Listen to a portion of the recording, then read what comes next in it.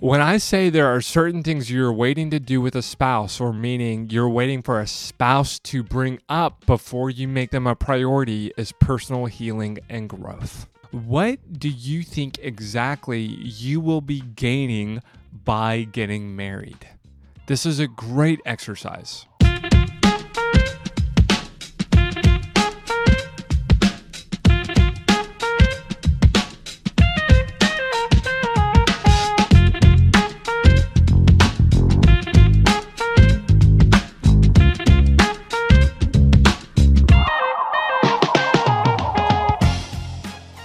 What's up, fam? This is JJ. We got another mini Man-sode coming your way. This one's actually a part 2 of last week, so if you did not listen, you might want to hit pause, go back. We're talking about preparing versus being obsessed with your spouse and what happens without even thinking about it when we're, quote, obsessed with our spouse versus what we would love to be happening, which is preparing for a spouse. And there's a huge difference between those two realities and how we move forward and in our life. So that being said, I'm going to go ahead and pause. Housekeeping items, 3 new things, okay? Number 1, did you like the artwork? Did you like it? Wasn't it amazing? So we joined a new network. If you guys did not hear on Wednesday, we're super excited about it. That Sounds Fun Network, headed up with Annie Downs and her amazing team based in Nashville. Yeehaw, we love them. We can't wait. We're super, super excited. We got some new things coming your guys' way in 2024 and could not be more excited about it. Number 2, we got conference. If you're a guy, I think we just filled up the Mog House. We might be starting up the second Mog House by now. Hit me up on Instagram at JJ Tomlin or on Facebook. I'd love to get you guys plugged in. We're getting close to that time. Okay, we're getting close to that time. My only question is about conference. I would just ask why. Like, I get it. I've been asked to go to conference after conference after conference in my life. I always look for a good reason why or why not. A lot of times, if I'm being honest, I was just being lazy. Like around New Year's, I love to just sit, chill, watch football. But sometimes that's like the gym for me. I love to relax. I love to chill out, but I maybe love it a little too much. And some of those conferences, like me investing in myself, putting myself out there, getting to know people, that actually would have been the best thing for me. And yet I just chose to stay at home. So I'm not saying that's you. I'm saying that was me in the past. There was definitely a lot of conferences I shouldn't have been at. They were not great for me to be at. I knew exactly that when I was asked. And then there was a couple conferences, if I'm being honest, where it would have been really good. It would have been really, really good for me to get in community, to find people, meet people, be encouraged, and be challenged, like to level up and where I was in life. I think that for me and fellow men is always the biggest call in our life, is how can I put myself in a situation or environment where I am challenged to level up. And then lastly, what I'm loving in life, what I'm enjoying in life. I'm going to make this one a little bit more practical. If you follow some of the entrepreneurs on Twitter who would love to just try all these new growth hacks and tricks and cold plunges of life. My latest one is, if I don't make it to the gym, which I really need to make it to the gym in the morning, it is like my day with gym time in the morning, that hour or two in the morning versus not. I actually feel so lethargic. I feel so foggy brained. If I don't get up and move and really challenge my body physically, then mentally, I am just like an alien that day. I don't know what it is. Maybe someone who is listening who is smarter than me can help me out there. But I have found that my days with working out versus not are so different. Now, that being said, I can't work out every day. Sometimes it just doesn't happen. What I do compromise on, I'm a morning person sometimes, but I can be pretty lethargic. My little tip for you guys is, if you don't make it to the gym, 20 minutes in the sunlight, drink 20 ounces of water and just walk. I don't know if it's the vitamin D and the sunshine. I don't know if it's just the routine of it. But if I don't get to work out in the morning, that is my fail-safe way to just kind of wake up before I attack anything that's work. I do that. It's been really great.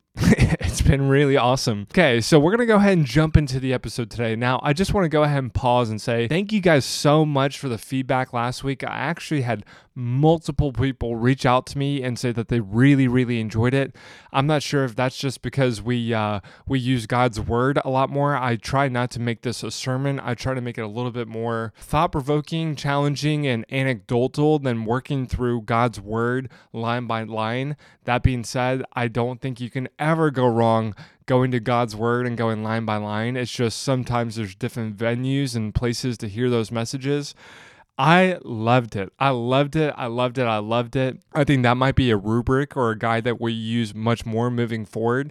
But that being said, I think anytime we can use scripture, we can ask ourselves, okay, I know this scripture was not written to me. It was not written to a 27, 28-year-old man living in the United States of America in the year of 2023, okay? Soon to be 2024. That's not who the scripture was written to. Is it written for us? Is it written for believers here in the United States, completely different culture, 2,000 years later?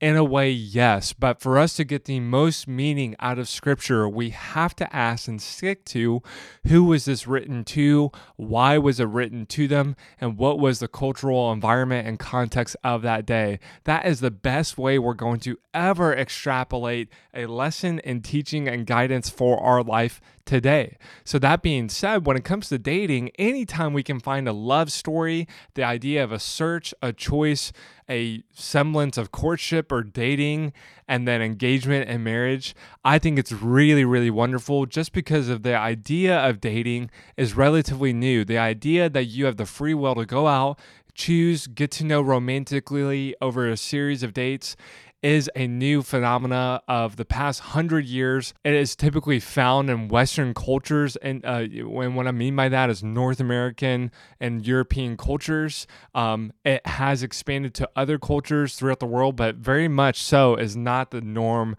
for all countries and places today. And definitely not 2,000 years ago, or even when Genesis was written, depending on your view, thousands and thousands and thousands of years ago.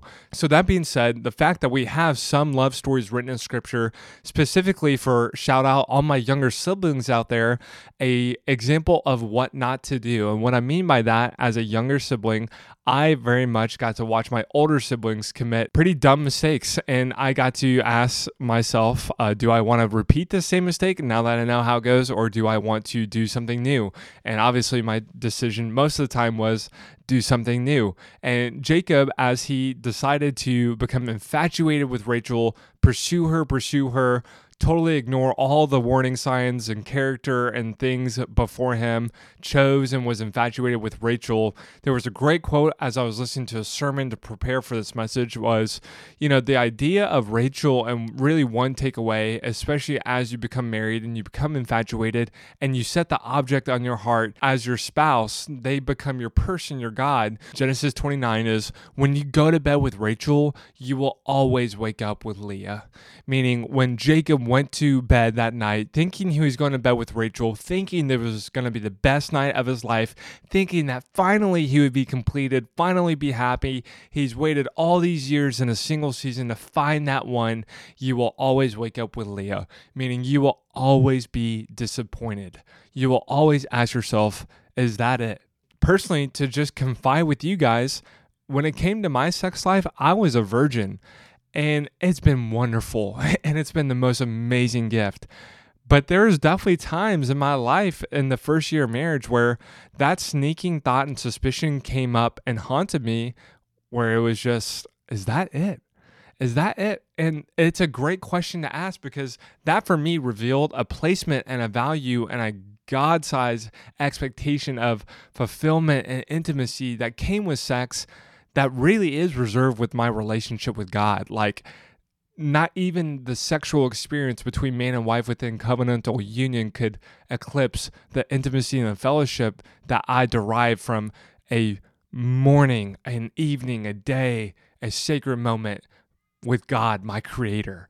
And that for me just absolutely blew my mind. It gave new meaning for me within sex and marriage, and it also gave new meaning for me in my relationship, specifically the fellowship, the richness of fellowship with God, my Creator.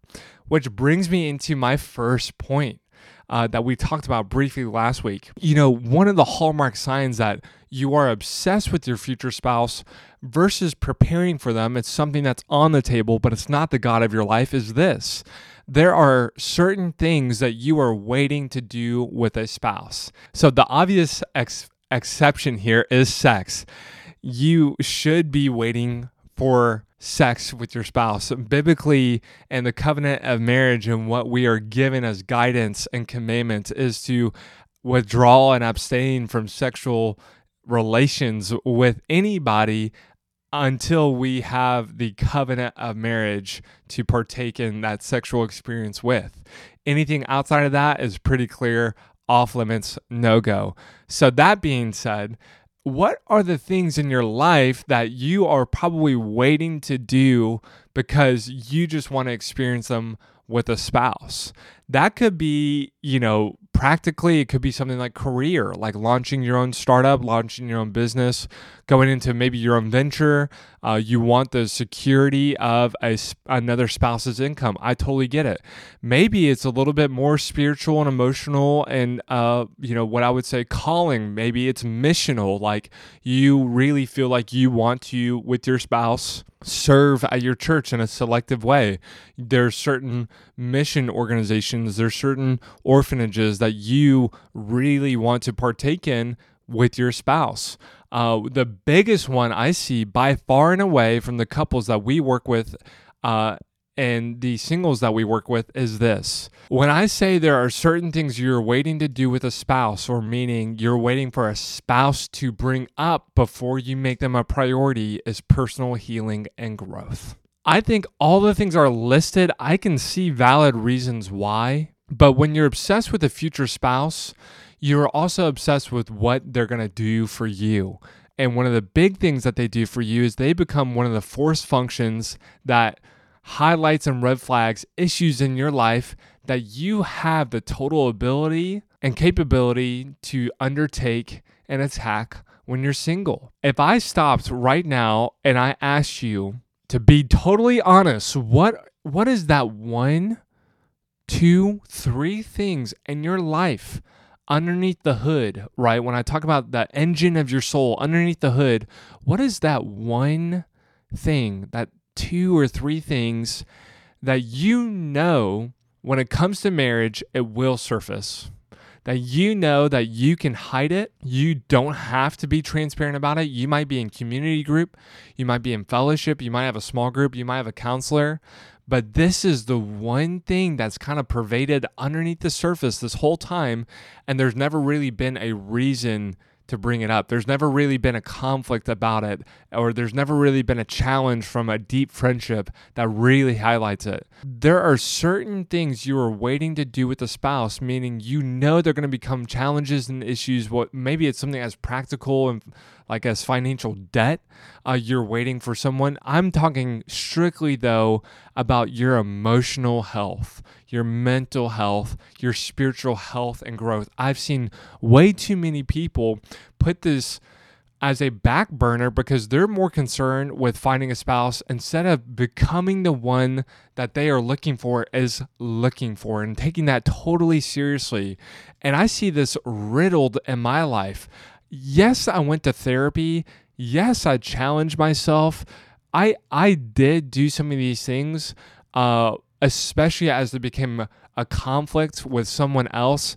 When I say a force function, this is a really important word I use within my life on a weekly basis, spiritually, emotionally, professionally.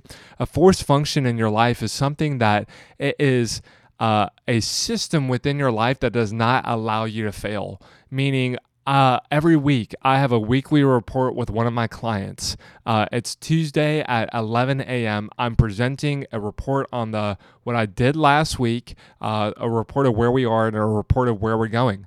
That is a force function to get my work done. It's a force function for me to have to report, because that meeting is on my calendar, I don't have a choice but to create that reporting, go through the performance last week, tell them what I'm doing. It is a force function in my life.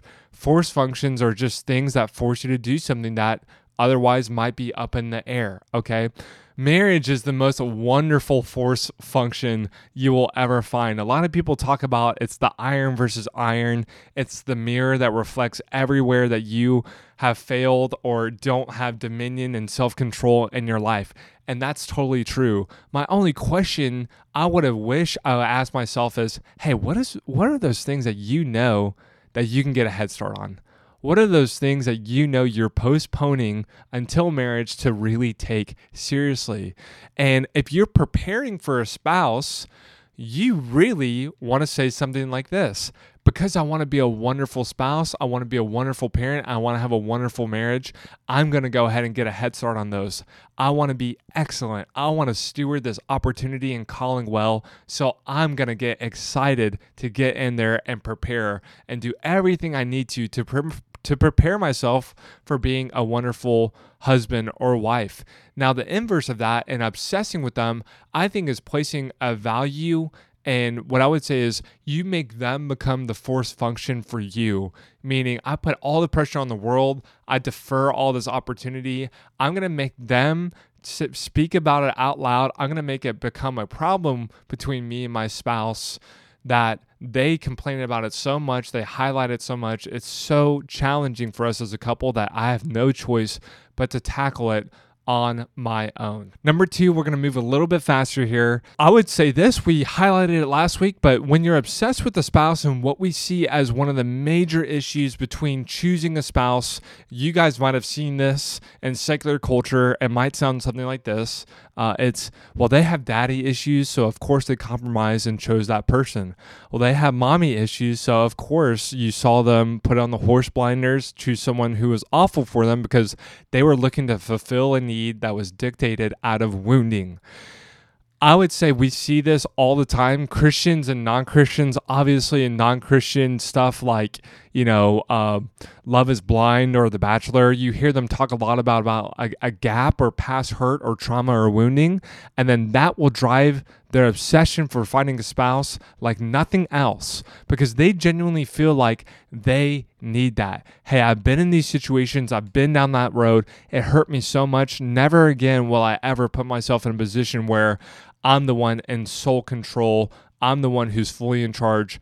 Out of a wounding of, I don't want to be alone. Out of a wounding of, I saw a one spouse take over the marriage and control everything. They are driven out of, I have to find someone who compliments me. I have to have someone who has self-worth. I have to have someone who's independent. The second point I would say is, and as we see this all the time, we see it particularly in secular media. You see it in rom-coms. You see it in Love is Blind. You see an obsession with a spouse, specifically about who they are, what they do, the character, dictated out of a wounding, right? It's dictated out of a past trauma, a past hurt, a past wounding that they are obsessed that they have to find someone who perfectly fits that mold because they genuinely feel like they need it. I think of a great example from Love is Blind. There was an entrepreneur girl.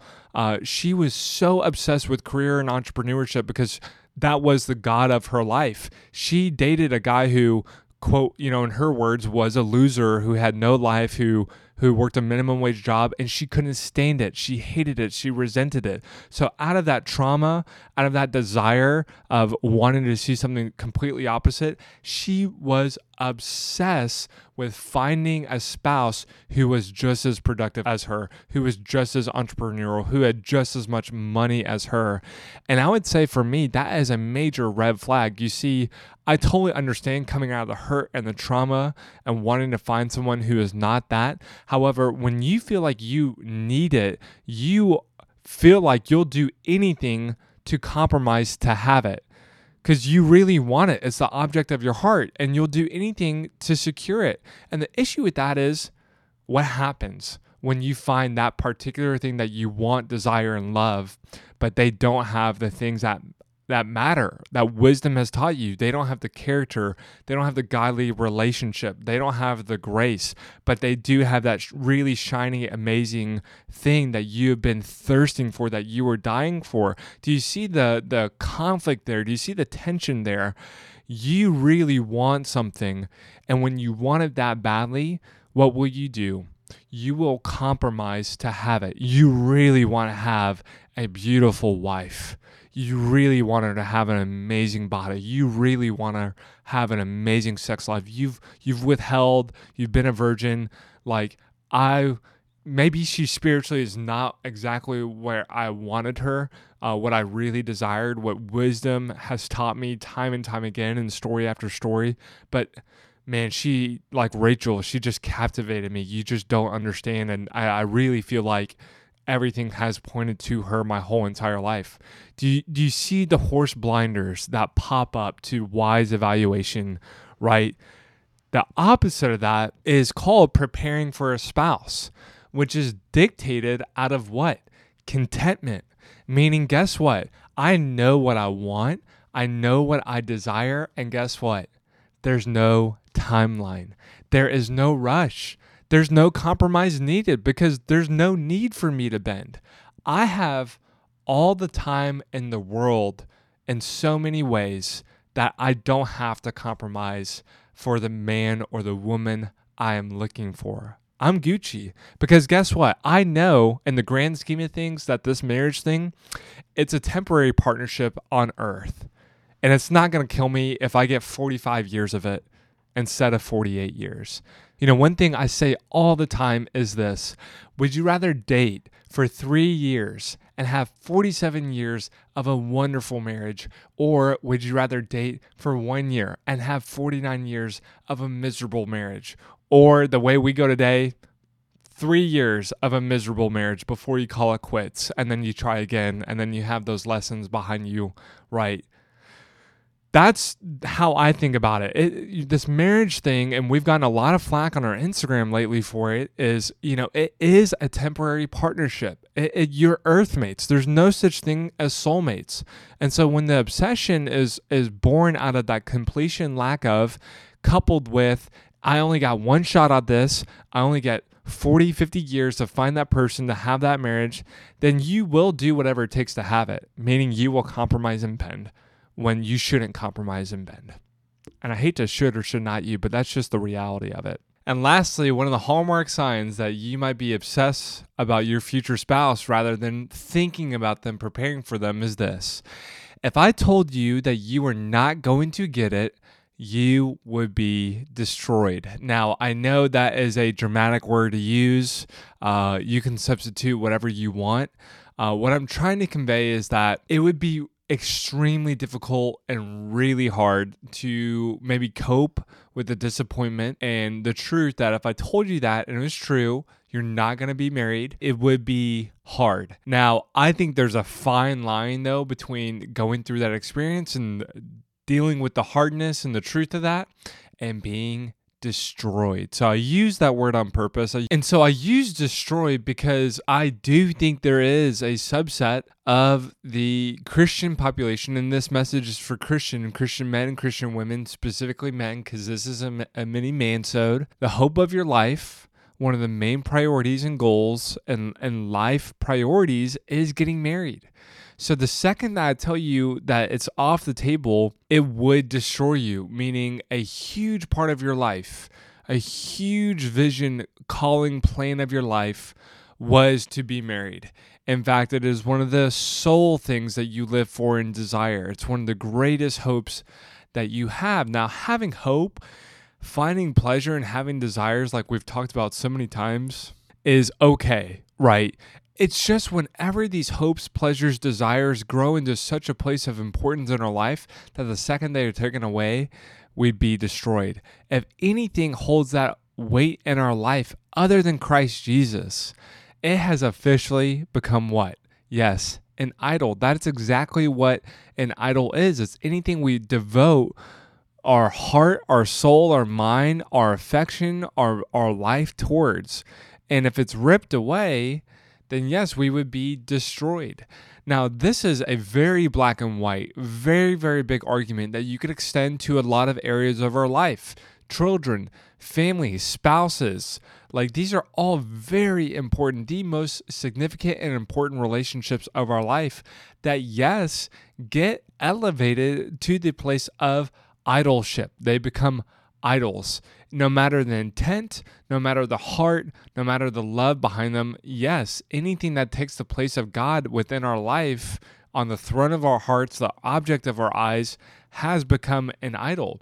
And I think that the Bible is not, it's funny because we were talking with a friend the other day, and when the Bible has conflicting scriptures and priorities, meaning when we talk about something like, I read the passage of 1 Corinthians 7, which is Paul's most clear teaching on marriage. It's extremely black and white.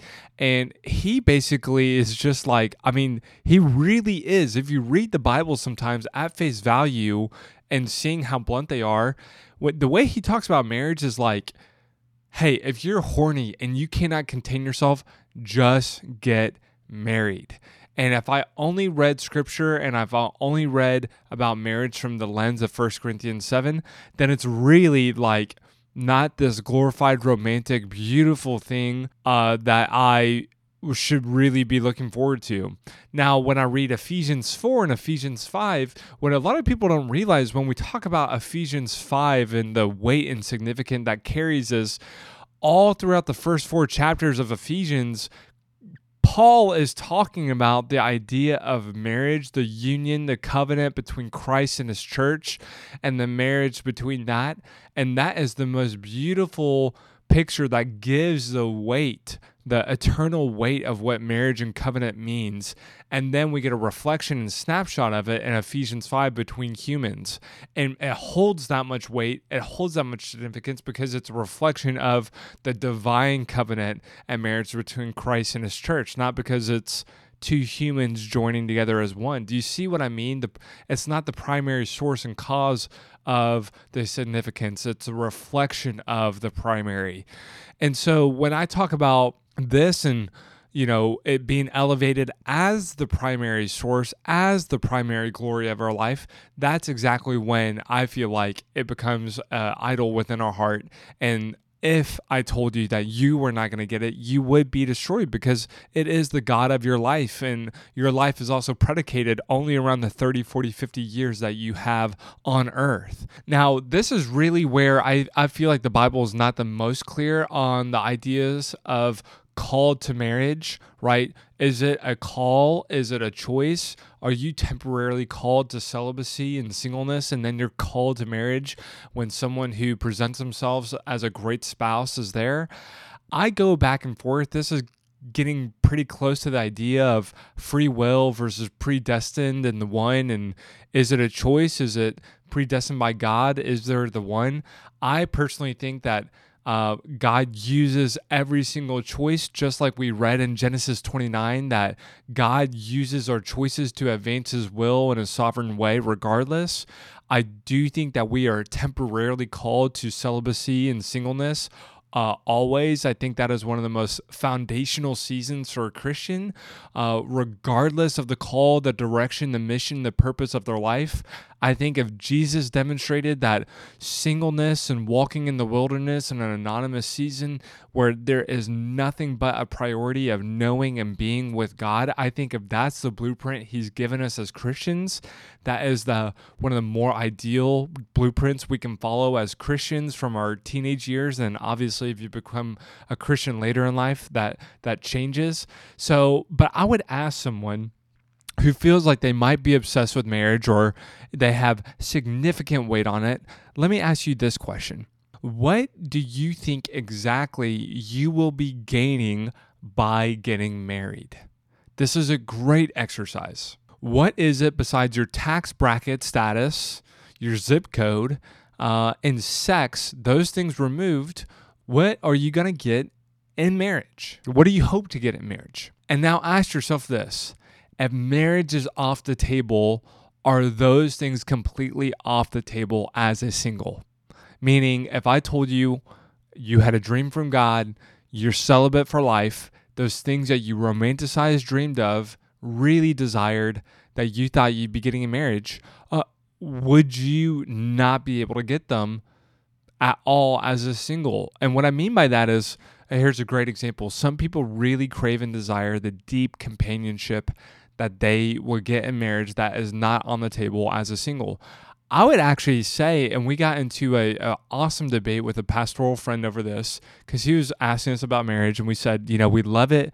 Obviously, it's iron sharpens iron. It's very difficult and hard. He said, I honestly don't agree with the iron sharpening iron analogy for marriage. I think that is totally blown out of proportion. And, it shouldn't always be iron sharpening iron. And I was really struck by that. And as I thought about it, I really started to see his point in the sense of the ironing, sharpening iron, the deep fellowship and companionship as a single, that is completely available and capable to find in singleness. We see this actually demonstrated by multiple disciples and apostles, those who did not marry. Jesus himself. We see these and our gay, celibate, single Christian companions, people who know that sexual intimacy and relational intimacy within the covenant of marriage is never on the table, but still find a way to find deep fellowship and richness and friendship within community of those around them.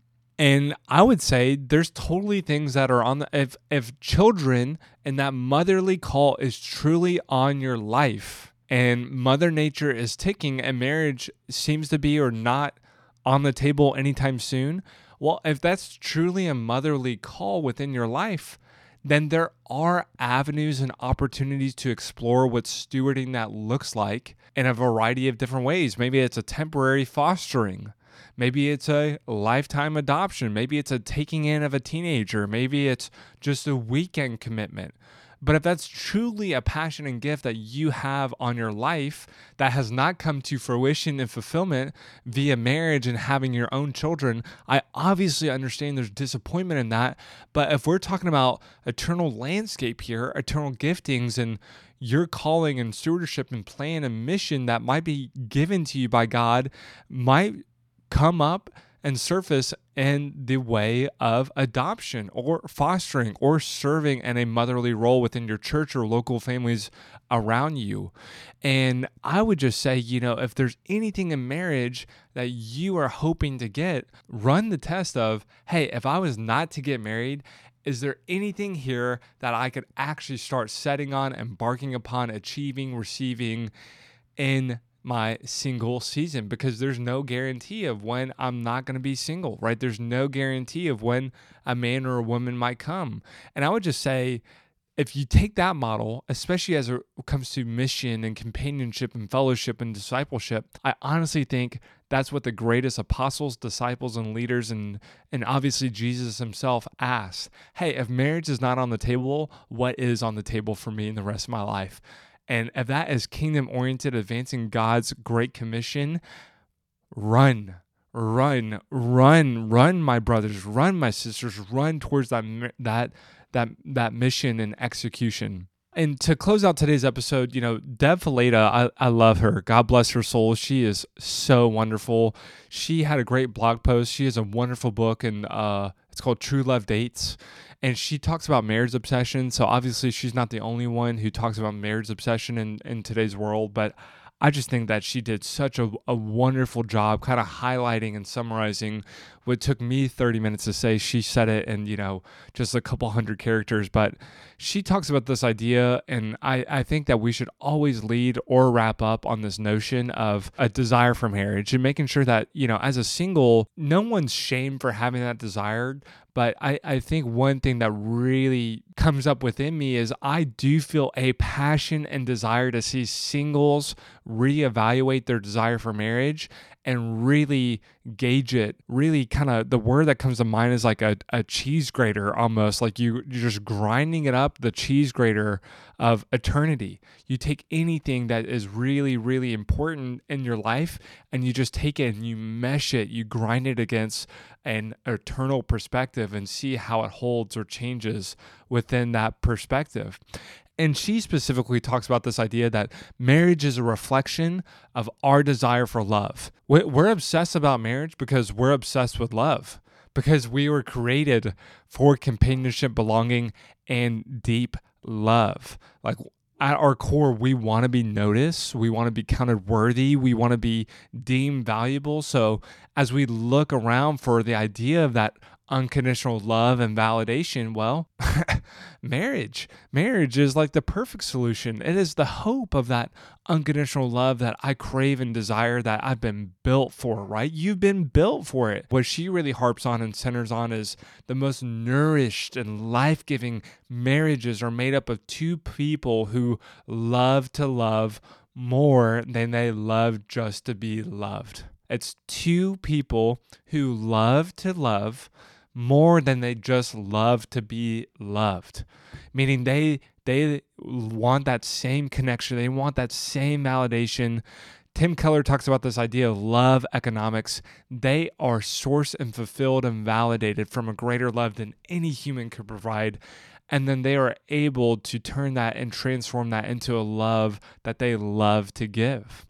And we talk about marriage. We're obsessed with marriage because we were made to talk about it. She really drills this home in the sense, she talks about we were made in the image of God who designed us to love and be loved. And because of a far deeper need created in us, it's an unquenchable desire for God. You can talk about this idea that God created within you a God-sized thirst for a God-sized love. Whether you're aware of it or not, right? We're all kind of engaging in that divine relational need in some way or another. And so she says, and what I'll close on is, if our obsession with marriage could, instead of reminding us that we're single, instead of reminding us of what we cannot get, instead of reminding us of what a hopeless romantic and what a sad life of rejection and patience and, it just hasn't happened for me yet.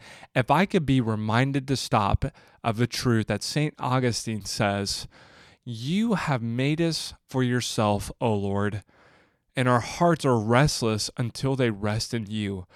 If your desire for marriage could ever be this, a reminder for your desperate need for the lover of your soul, then marriage and that deep desire, that obsession with it, might be the most amazing trigger for you to stop and pause and reflect and think about the fulfillment and love that we gain and can find that changes, opens, transforms, and fills us with a deep and ferocious love from God to God that transcends into a love for others and that completely nourishes us to a point where, yes, hey, if marriage is not on the table for me in the next year, the next 10 years, this life, I'm okay.